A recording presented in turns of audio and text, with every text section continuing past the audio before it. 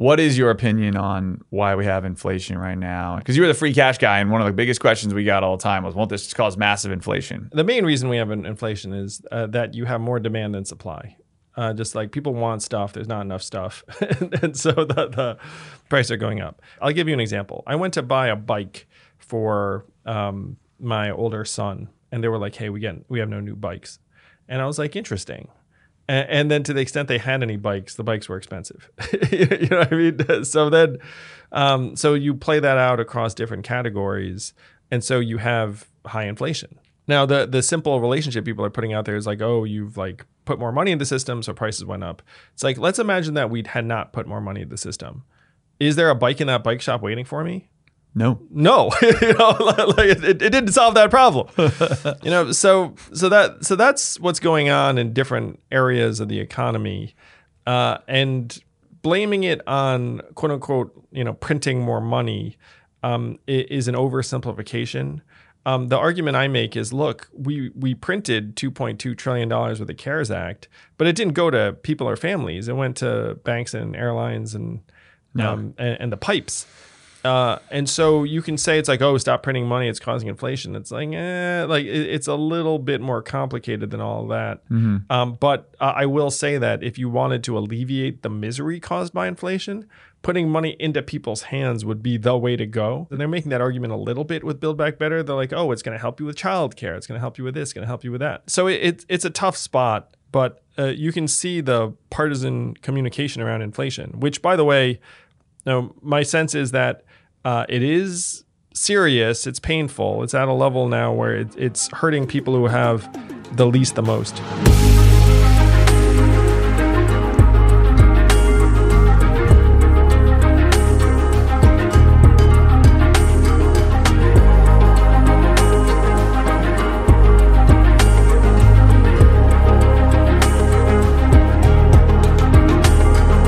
This week on the podcast, first, happy Thanksgiving. Zach and I are going to talk about what we've been enjoying in terms of the streaming content universe.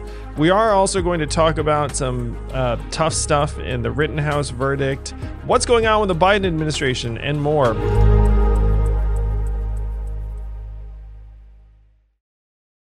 Happy Thanksgiving, Zach. So much to be grateful for. Happy Turkey Day, man.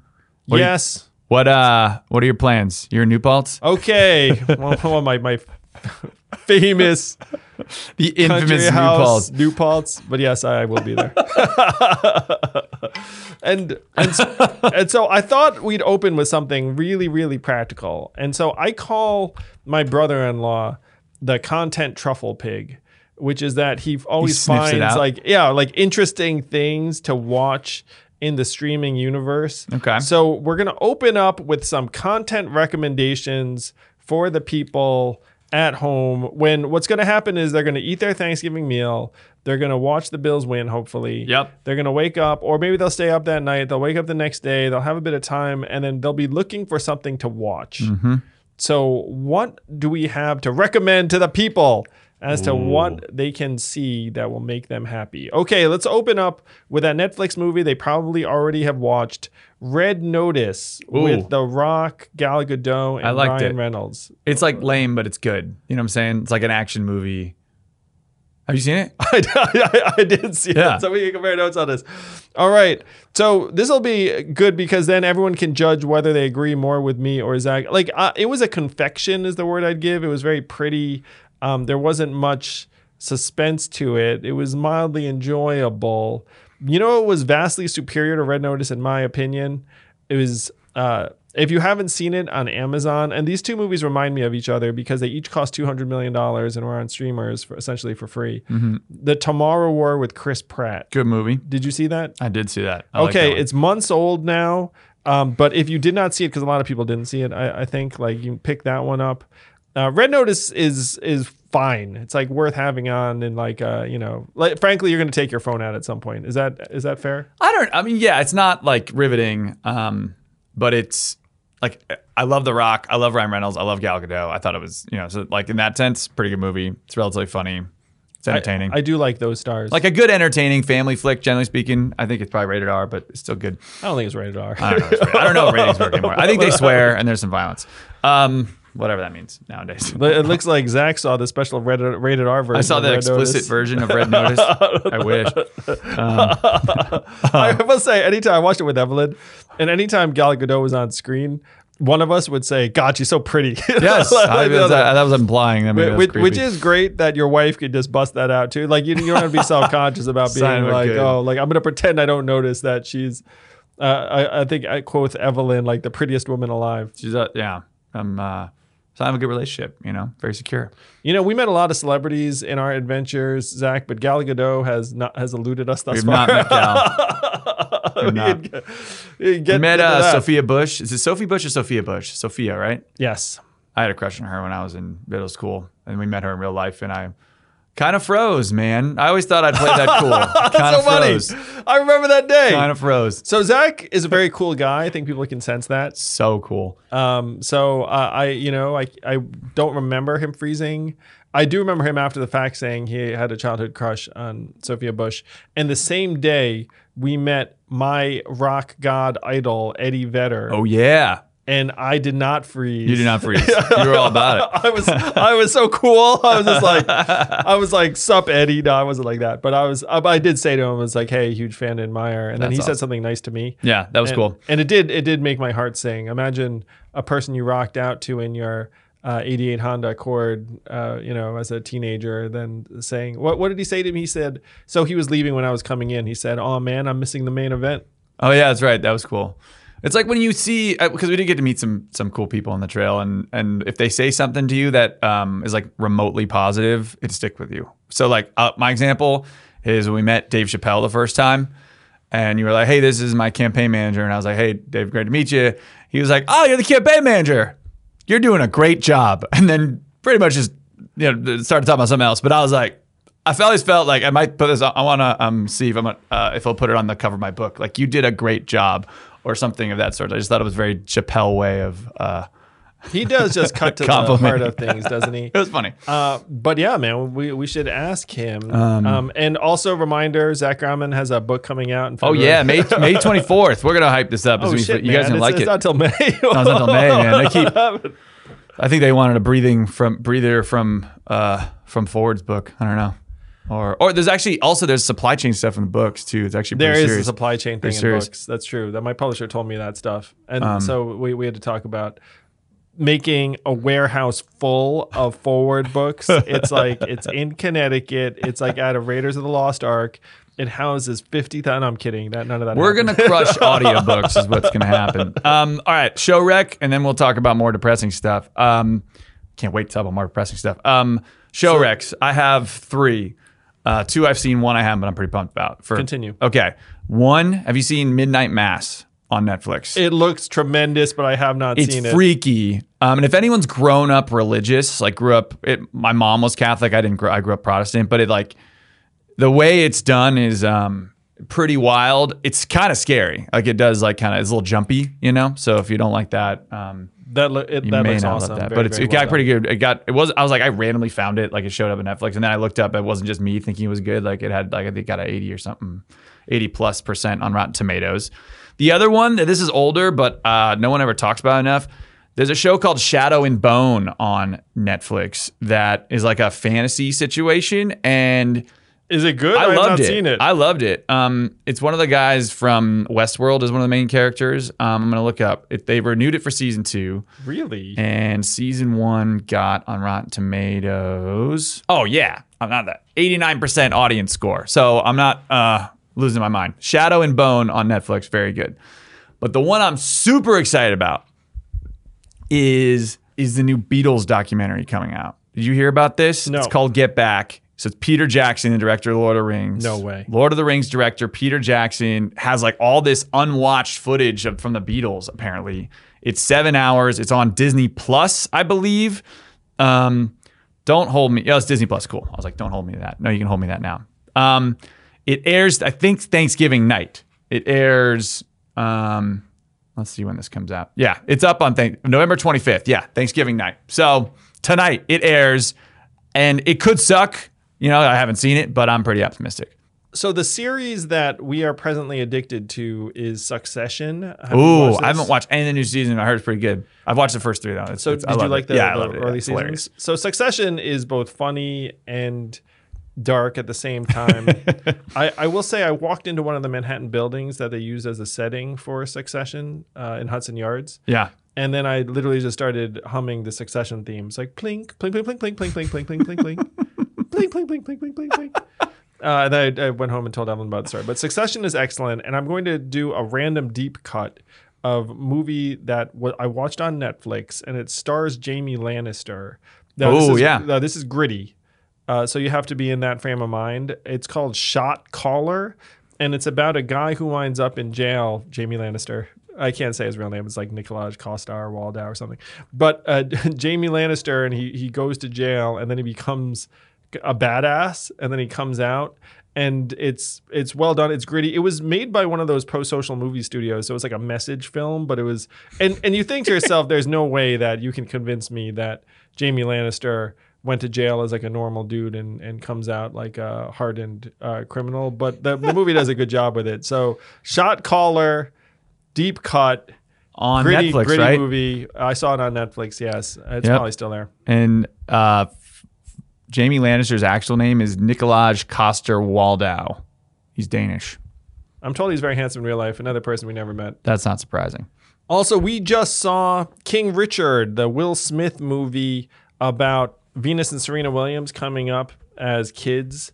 And wow, was that movie really, like, it was a great watch. You were watching it being like, wow, this really happened. And then you realize it did really happen. It was one of these kind of truth stranger than fiction. So inspirational.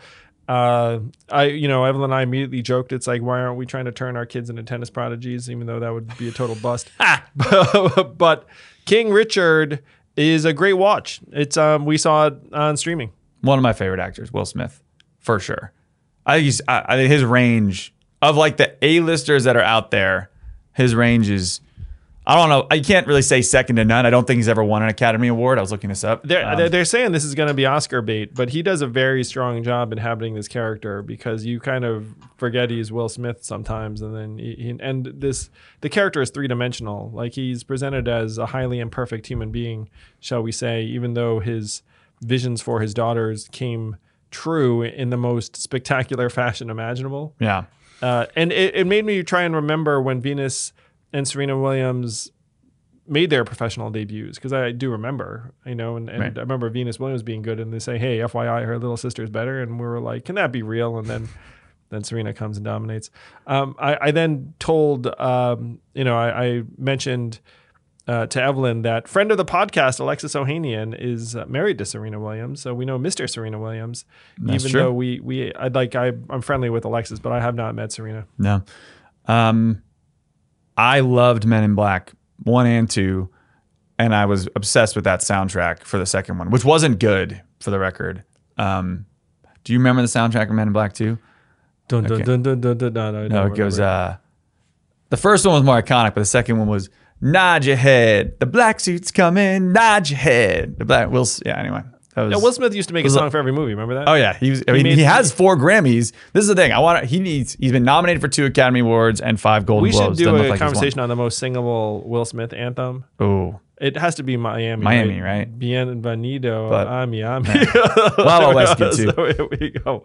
We're going straight to the Wild Wow, Wild that one's song good. and movie just kind He's of got some hits, man. Got some bangers. So those are our content recommendations. Please feel free to send us yours, because clearly Zach and I watch We're stuff. limited. Clearly, we're not that bad. But yeah, clearly we watch stuff. We do watch stuff, man. That's how we get through, frankly, some of the annoying or depressing or sad or dark news of the day. But we do need to talk about it, because we haven't talked about it at all.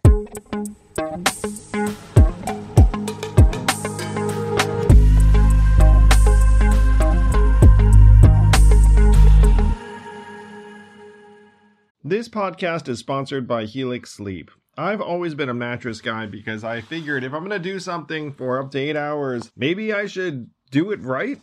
And Helix Sleep lets you do it right by sending you one of 20 unique mattresses that's tailored for you. I took the Helix Sleep Quiz, takes only a couple minutes, and I was matched with a Helix Dawn mattress because I wanted something that felt firm and I sleep on my back. That mattress is exactly what I needed, but strangely enough, my kids now seek out that mattress in the house and want to sleep on it even though I did not order it with them in mind. If you have a high quality mattress, it is a game changer, a huge difference maker. Don't take my word for it. Helix has been awarded the #1 mattress picked by GQ and Wired magazine. It is even recommended by multiple leading chiropractors and doctors of sleep medicine as a go-to solution for improving your sleep. Helix is offering up to 30% off all mattress orders and 2 free pillows for our listeners. Go to helixsleep.com/yang. That's helixsleep.com/yang. This is their best offer yet, and it won't last long. With Helix, better sleep starts now.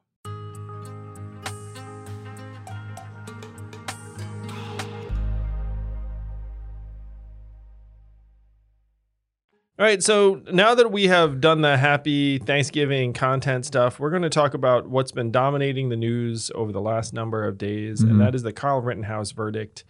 And it's a tough subject. Anytime I think about it, it just makes me sad and disheartened for where we are as a country.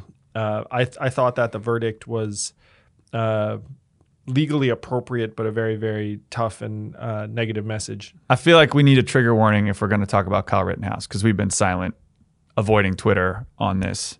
Well, Twitter is the wrong medium Correct. in my mind. You know what I mean? It's like you put something out and then you have to go deeper into it. So first, let me say that the entire thing just makes me very, very sad.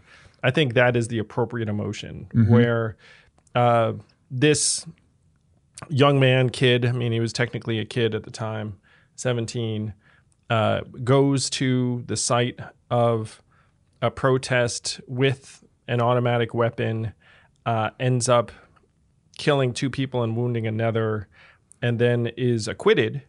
And I have a tough set of emotions on it because I think that what we see here is someone who did something that, in my mind, was the opposite of praiseworthy, was immoral, was dangerous. It ended up taking people's lives. But I understand the verdict because according to the letter of the law, you can see why they can argue that he was acting in self-defense and that the state did not meet its burden of proof. And for the folks around the country who are saying, look, this verdict doesn't send a positive message, I would happen to agree with that. Yep. Like, I think that somehow stamping that this kind of dangerous, careless, reckless kind of behavior that did result in people's deaths is legal, I think is a very, very difficult negative message to be sent out there. But I understand why he was acquitted because I think that the self-defense rationale was borne out by various pieces of evidence.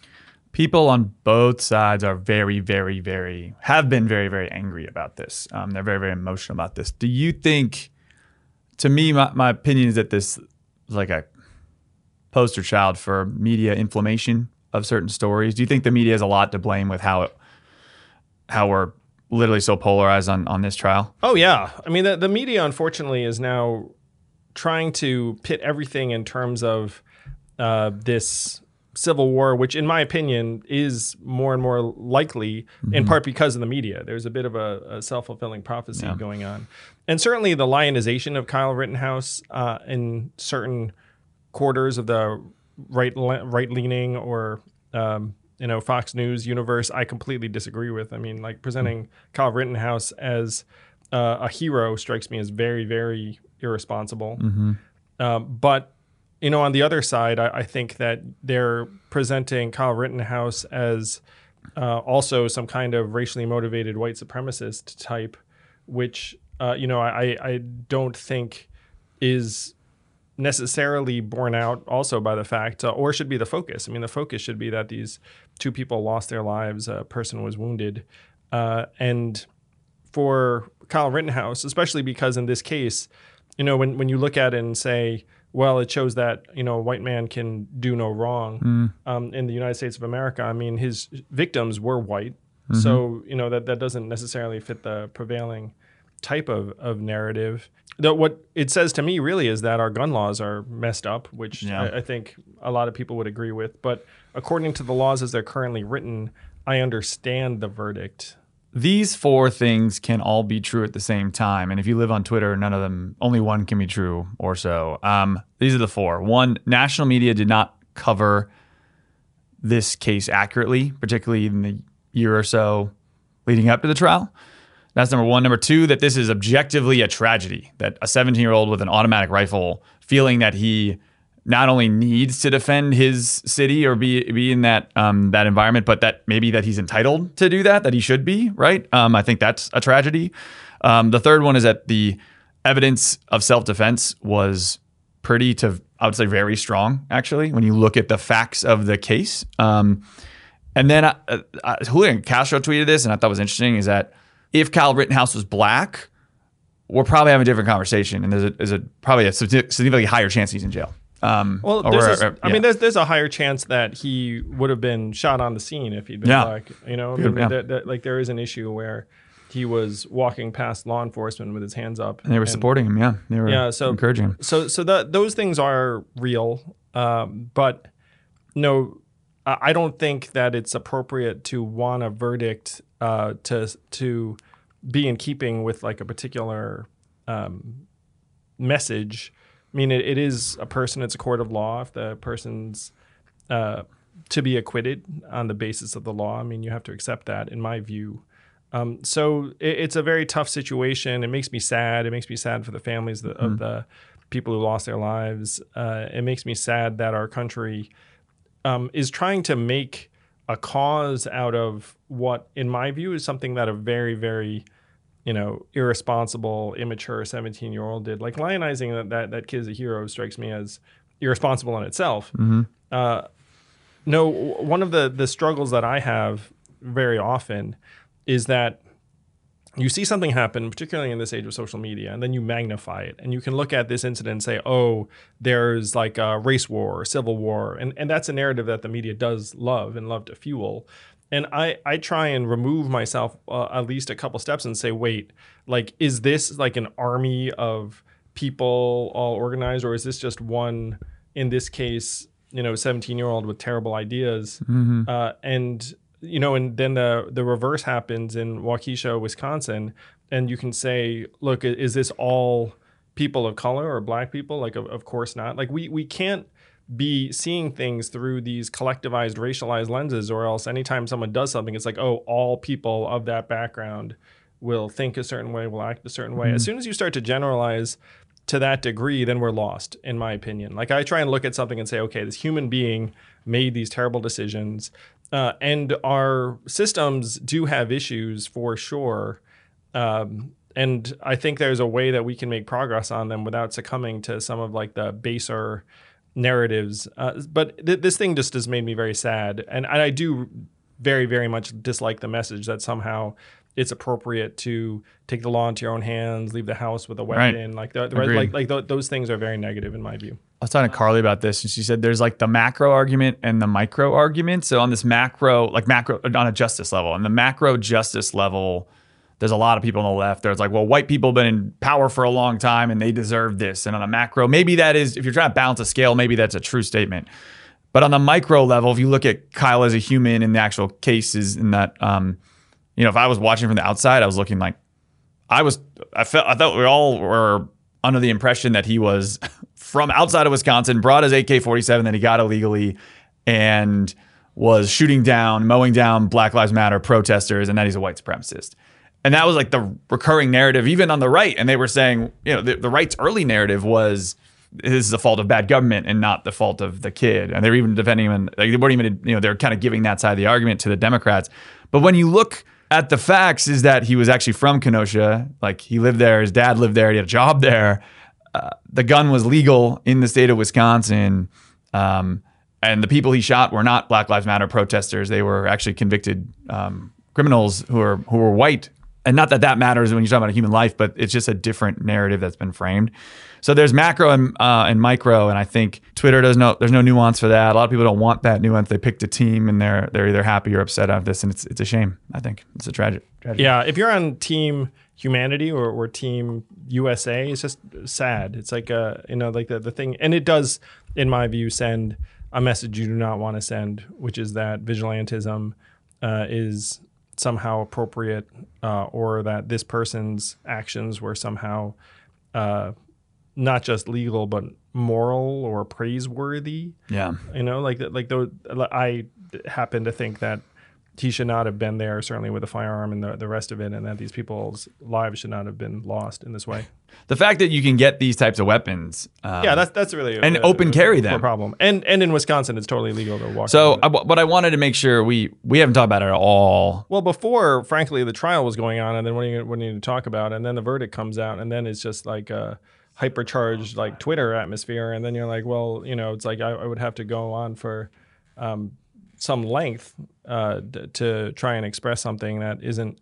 And part of it too is like I always try and be helpful or productive. And so if you're like, hey, I'm just going to, say something to say it, it didn't seem like the right approach. But clearly, we see this, and at least on my side, like I've just felt very sad about it every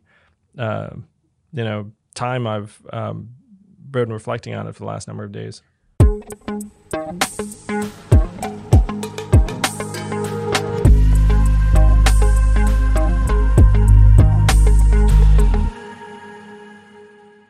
So this article was written that we were reading on New York Mag, Intelligencer. What's the actual title of it? The Biden Squeeze, Joe Biden's Big Squeeze. But he talks about the pressure, particularly on the left, of you have like the activists and the outrage, and there's pressure coming from there, and then you have where the actual voters are, and particularly on the left, they're struggling, and Joe has been stuck in the middle. So let's talk about this article because, in a way, it kind of encapsulates Kyle. And that whole trial too, at least in terms of the dynamics at play. Yeah, so I thought this article was fascinating, and if you haven't read it, you should check it out. It's by Jonathan Chait, Chait, in New York Magazine, and it has one turn of phrase that I think is getting quoted a lot. He talks about Joe Biden as a patient who's wasting away of some undiagnosable disease, which is a very, very tough image. And I thought that description, unfortunately, it reflected what many people are feeling. And the dynamics that Jonathan Chait points out are that you have this very, very inflamed progressive wing of the party.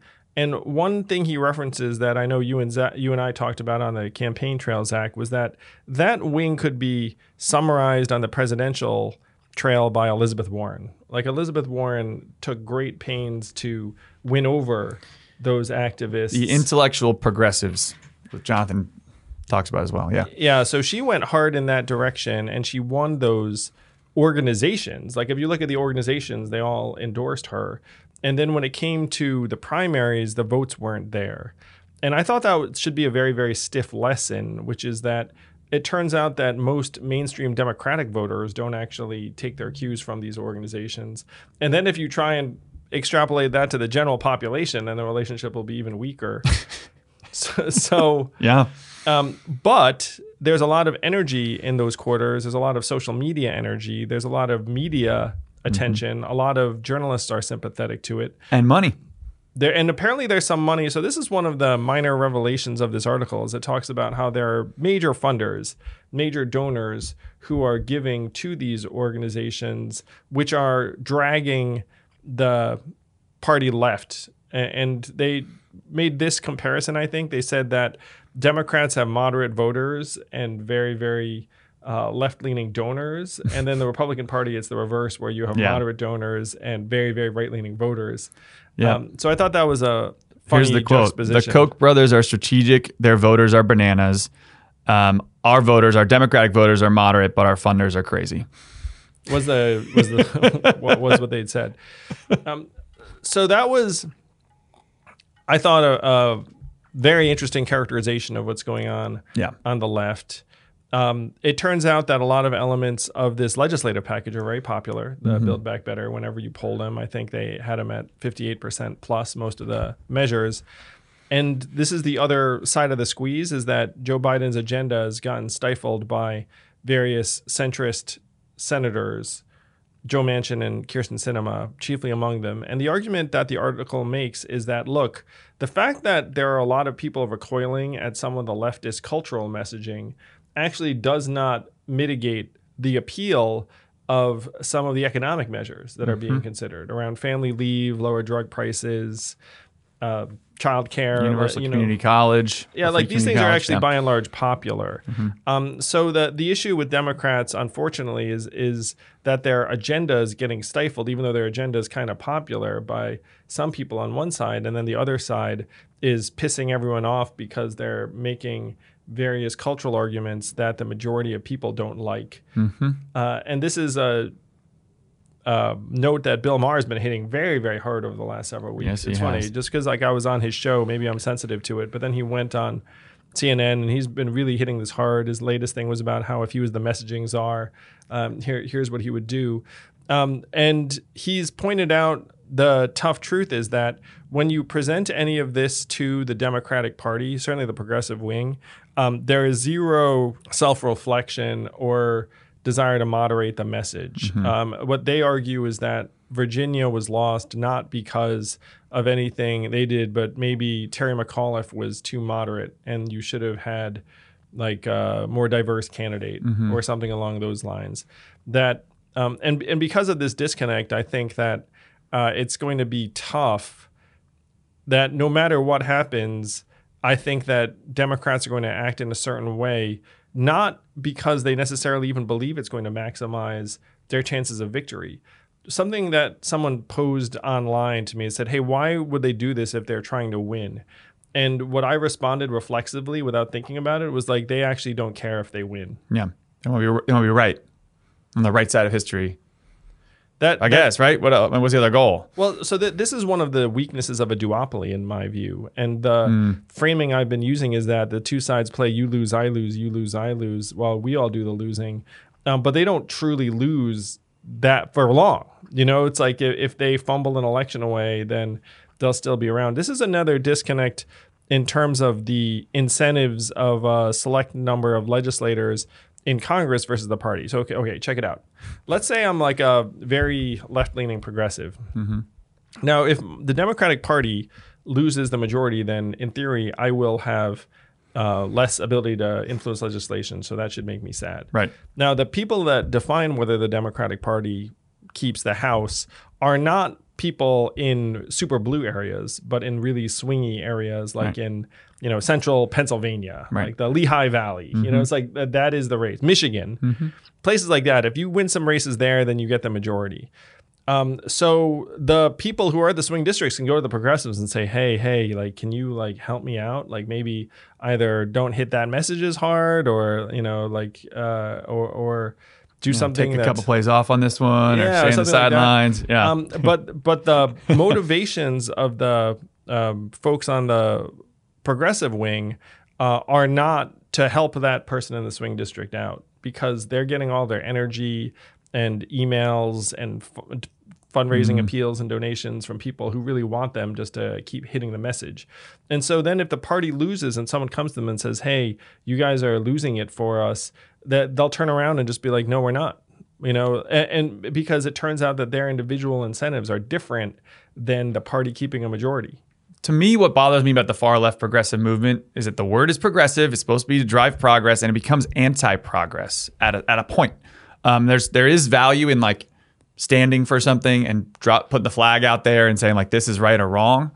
But then if you can't get your goal and you're in a zero compromise mode, then it's this all or nothing situation, right? Like the Green New Deal is my favorite, and they talk about in the article, which the Green New Deal was supposed to be a climate change plan that you could theoretically get bipartisan support. That deal ends up, if you read it, which I haven't read the entire thing. I've read probably 5 or 6 summaries and a couple of long experts. I want to get some details. But it includes a call for Medicare for all, affordable housing planning, student debt forgiveness, and economic security for all who are unable or unwilling to work. And that's a quote. And I don't know, like you could, like in those swing districts too, like it's tough enough to get one thing done. If you have to throw 7 or 8 things in there at once, you end up hurting, I think, a lot of the moderates or people just live in districts like, yeah, I am progressive, but I also have to be, allegiant to my voters or whatever. So I'm aligned with a lot of elements of like what you'd consider like a progressive vision. Yeah. What's funny is I think, to use Bernie as a template, I think Bernie led on economic populism. Yes. And then he did not necessarily go in for every cultural battle. Right. I think that's where a lot of Americans are. That's where I am for the most part. I mean, Right. people know that I'm into trying to elevate people's standard of living. So this is the weird thing that makes it complicated, Zach, is that you look at it and, I started the Forward Party and people are like, oh, that's centrist. Like, I don't see it as necessarily, like, oh, we should just be doing small things and nibbling at the edges. Like, I think we need very, very big changes, which is what a lot of progressives say and believe too. I think my issue is like an inability to like switch tacks or framing. Is like, if you're hitting a particular point and it's turning off a certain body of voters, and you look up and be like, okay, what am I trying to do? In my case, it's like alleviate poverty. Like, is this other thing helping me alleviate poverty? No, then maybe I should focus on something that's going to work to try and advance that cause. And I was relatively single-minded around poverty. Like, I just want to, fight poverty and anything that's going to help me fight poverty. And so that's like the issue I'd take is like, look, if people don't like a particular term you're using, just change terms. Who cares? you know what I mean? Like that's like we called it the freedom dividend. Why? Because like more conservatives liked it. It tested better. It's like it's like we just like figure out a different way to present and frame things, like de-emphasize things that are turnoffs to certain people, because the polarization that's picking up, and it says it in this article, it's between people who are educated and people who are less educated. And so anything you do that like seems like you're snooty, elitist, including a lot of the terminology you use, then you have to try and get away from that impulse. You have to be thinking about the random blue collar worker who used to vote Democratic in Ohio and Michigan, and whether they give a crap about, like a particular new term that came into being, X years ago. It's like, and they're just trying to make ends meet most of the time.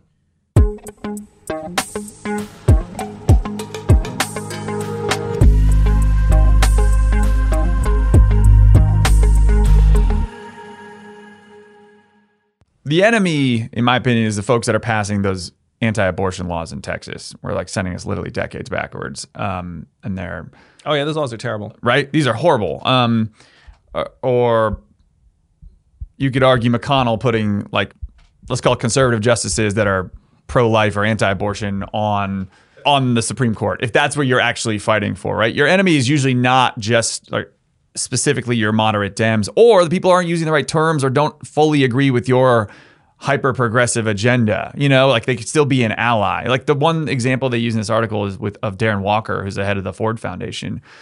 This guy, Darren Walker, is a black guy born at a charity hospital in Lafayette, Louisiana, raised by a single mom, and grew up to be one of the leaders in the United States in learning the Ford Foundation, which is probably... I saw him speak. He's very impressive. He's extremely impressive. One of the biggest and most influential nonprofit organizations in the country. He wrote an essay called The Defense of Nuance, saying, like, basically talking about his proposal to reform or get rid of Rikers Island in New York City, saying, like, we have to... Like, here's what we want to do. We also have to say that capitalism has also helped a lot of people get out of poverty and has changed the world for the better, like in many examples.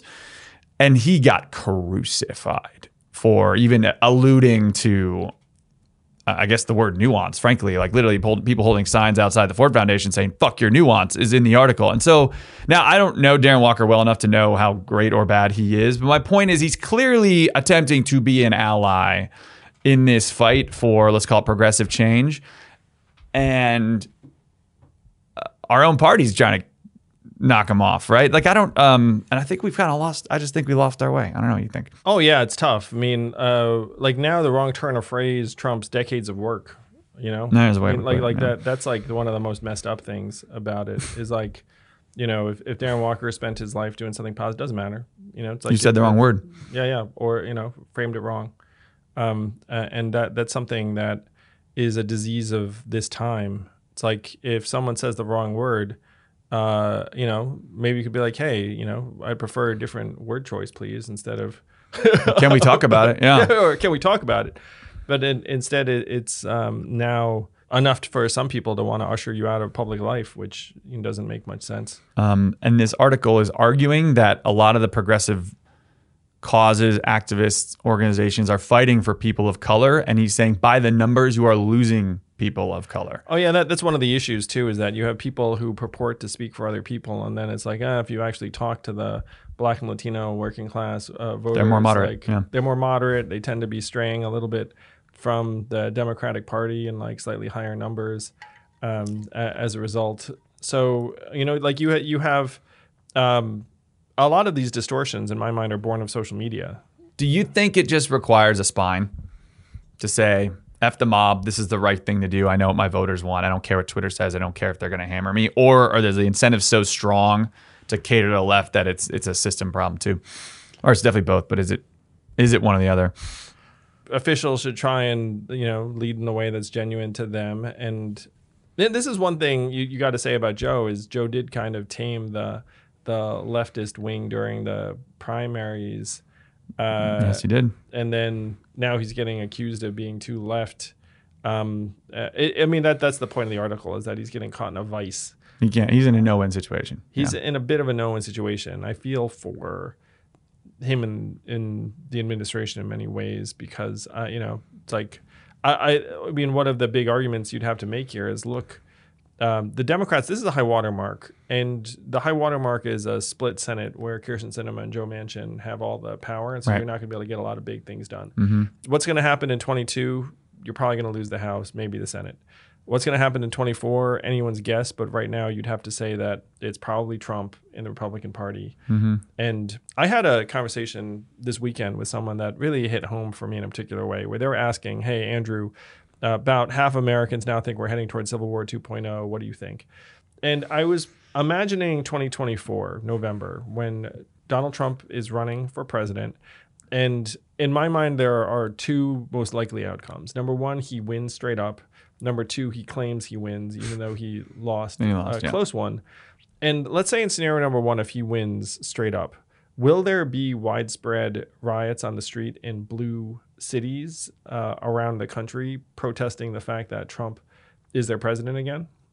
Probably. I'd say definitely yes, actually. Yeah, as soon as you think about it, you're like, oh, yeah, they totally would be. Happen, yeah. And so there will be violence in the streets in that outcome. And then if Trump loses barely, and I will have to say, like, him getting trounced seems very unlikely because, it's going to be a nail biter no matter what. But if he loses barely and claims victory, will there be violence in the streets? Almost certainly, yes. So when you fast forward, you realize that if Trump runs, you're probably going to see violence in the streets regardless of the outcome. Wow, this is dark, Andrew. That's what I'm here for. Happy Thanksgiving, everyone. I feel bad. Well, the ironic thing is that this is theoretically avoidable if the Democrats, particularly the far left, is actually more open to getting something done and passing the bills that, like, their popular economic proposals and getting those done. Because, look, if Biden is able to usher that and unite the party and actually deliver for the American people, what they're all claiming for, both on the right and the left in many ways, which is a better path forward economically and an economy that's actually working for human beings, you can see Biden's approval rating skyrocketing if he did that well. Well, the power's in their hands. They're maxing out what they can deliver, and it's certainly not the progressive left that's holding them back right now. It is Sinema and Manchin. Yeah, right now it's the other way, Yeah, it is. The rich don't want to get taxed. Yeah, so they're going to get a version of Build Back Better passed. The big open question then will become how much is going to be felt by voters in a way that's going to turn both the narrative and the electorate around in the face of rising inflation, which will persist for at least a while.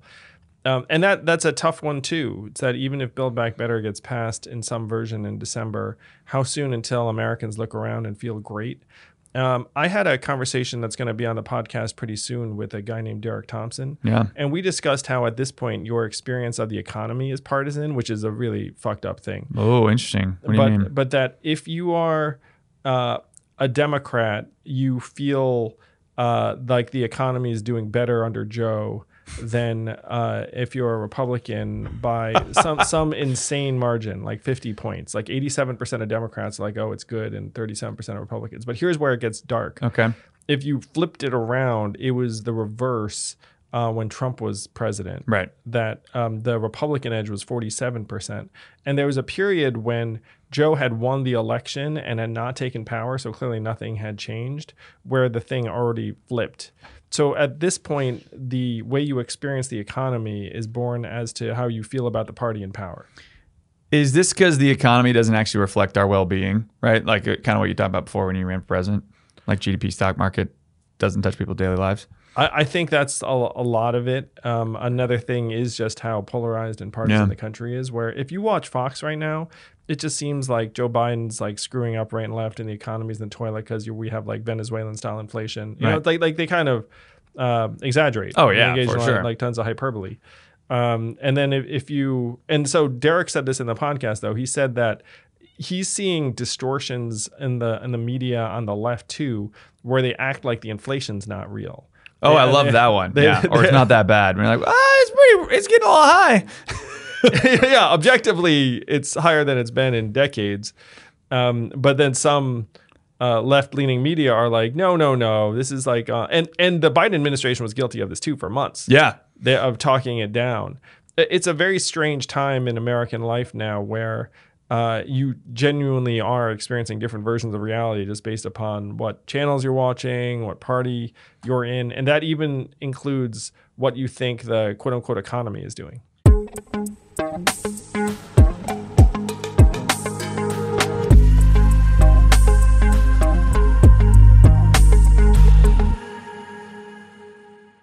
Let me ask you this. I think it's helpful for me personally, but I think most of our listeners.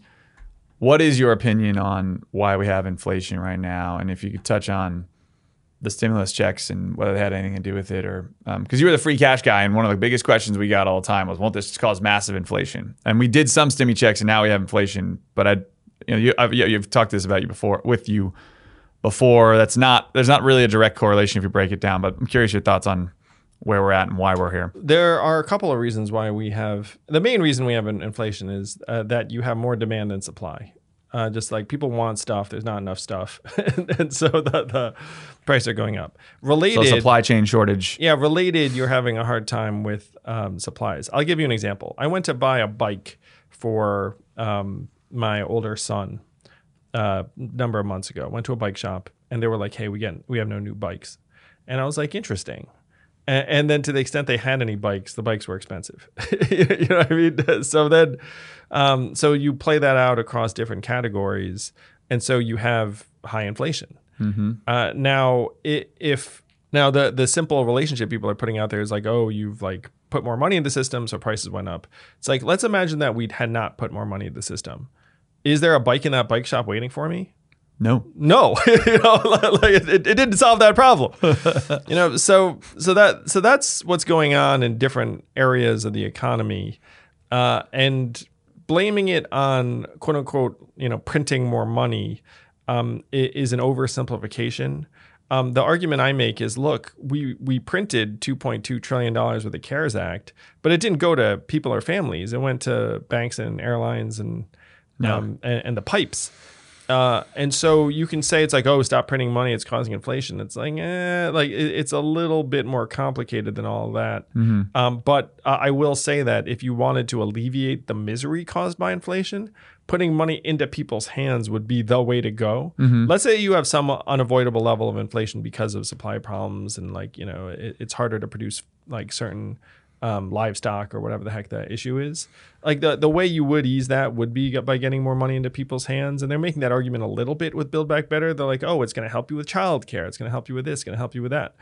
So it's a tough spot, but you can see the partisan communication around inflation, which, by the way, my sense is that it is serious. It's painful. It's at a level now where it's hurting people who have the least the most. Mm-hmm. Do you think worker shortages are imagine they are tied to this? Like, I mean, anything that's requiring human labor, if there's a labor shortage, that's harder. Is that how much of a factor is that having, and is that also tied to like higher unemployment checks that people are giving, or unemployment benefits and things like that? I think that we made a mistake by tying the enhanced unemployment benefits to not working. Like it should have been like, hey, we're going to give you this stuff, and if you get a job, fine. Because I talked to young people who legitimately were like, look, I'm not going to look for a job until like, on his benefits. Yeah. And so I thought that was the problem. I do think that there are other factors involved where a lot of the missing jobs are in leisure and hospitality, which is just some people either were fed up or didn't want to be exposed because they might have some health issue. Right. I think a lot of people are burnt out and fatigued in different ways. A lot of people are just taking a step back to try to figure out what their next step should be. But it's a tough economic picture. It's just right now the messaging, it's like, oh, Democrats printed too much money, that's why there's inflation. It's more nuanced than that. Right. My mom works at a retail furniture store, and she says since COVID, people have just been miserable. It's like always. I don't know if you've ever worked in retail or hospitality. It's like it's usually tough dealing with people on a day-to-day basis, and people can be rude, and we're just human beings in many ways. But she's at like COVID is just people are different, either nastier or they're more on edge. And I think COVID is a number on most people's mental health and stress and financial stress or whatever it is. But yeah, that makes sense to have that job and not get paid that much, and it sucks, and it's even worse than it was. Then you could stay at home and take a decent unemployment check. Like, why wouldn't a lot of people do that? It's hard. Well, it's interesting your mom says that, man, because like I have the sense that a lot of people are feeling that. It's one reason why, like, I feel frankly some responsibility to try and be upbeat or positive, because like people look up and it is lousy in many ways. And like it's like we talk about it in different ways in the pod. Right. It's a tough time. Hearing your mom say that, though, because you hear that about airline passengers, you hear that about different people in different contexts, where it's just like Americans are a little bit worn out, shall we say. Snippier. Yeah, like on our last nerve a little bit. Yeah, that's true. Especially in New York, where we're always kind of shitty in general. Well, so I want to reflect on this for just a moment, because this episode is going to come out on Thanksgiving Day. Yeah. So people imagine Andrew Yang to be very upbeat. What do they think about Zach Grauman? Do people think you're upbeat too? I don't know. Probably not as optimistic as you. I'm in some ways packaged as like Mr. Optimism, even though a lot of the shit I've talked about is like pretty dark, as I think a lot of you know. I am pretty optimistic, but I just compared to you, it's a different, because you're a different level of that. I want to share with everyone. I'm a human being. I have my struggles and the rest of it. I talked to someone who's in the public eye as like a journalist type, and she shared with me, she's like, hey, it's kind of tough sometimes when like your job requires you to be optimistic, and sometimes you're not feeling it. I'm going to bring in something totally random, but maybe people will appreciate it. I watched a Katy Perry documentary a long time ago. Did you see this documentary? No. She's got a fascinating story though, right? Daughter of a preacher. Okay. Yeah. So she's married to Russell Brand. Yep. And they're splitting up. So she's super sad. Okay. Because her marriage is breaking up. Right. And she's on the road and tour. And it's so like the documentary is generally pretty benign, but like when they showed this one scene, you're like, oh no, where she's like crying, and then she's looking at the camera being like, I always say, I'm going to put my best face on because these are people who brought their kids to see me, and this is the only time they're going to see me. So like I always have to be positive. And so you see her like kind of like pasting on a happy face, even though that she's not. Clearly upset, super sad and doesn't want to be there, and is like crying through her makeup and whatnot, and then like puts on a happy face for when the little girl shows up for the one picture. So this journalist said something to me that reminded me of that. I was like, whoa, like that's like, I mean, not to that extreme, but she was like, hey, when you're in the public eye, you just kind of have to, put on the positive face. We're all human. This is not a great time in American life, I'm going to suggest, but we still have so much to be thankful for. Like I'm going to be able to spend Thanksgiving with my family and loved ones. My mom is with us and healthy. Our future is bright if we didn't just care about each other think about the good things in our lives. I have so much to be grateful for. I have a list of things to be grateful for on my phone. Yeah. And I do get down. I'm human. But then I look at it and be like, oh, wow. It's like I'm so grateful for Evelyn, my 2 boys, everyone who's supported us in the Yang Gang, you, Zach. I don't know if I say it enough, but I'm super grateful for you Feelings and mutual. your friendship and partnership.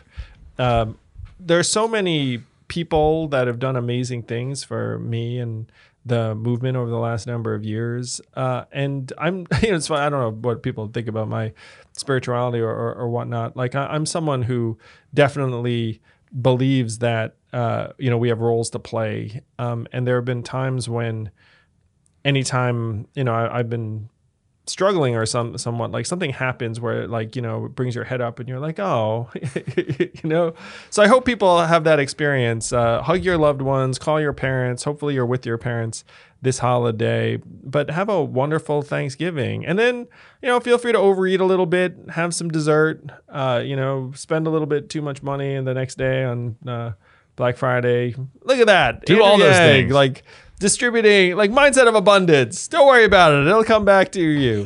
No, we do. The things that matter, I think, is what I'm most thankful for, right? And I have my whole family. My brother just got his first house, so the whole family's coming to the house. It's going to be a packed Thanksgiving. And the Bills are playing in prime time at 8:30. Oh, they lost this weekend. It was sad. But they're playing tonight, if you're listening. So happy Thanksgiving. Go Bills. No offense, Saints fans, but we need this one. Happy Thanksgiving. Get that tryptophan.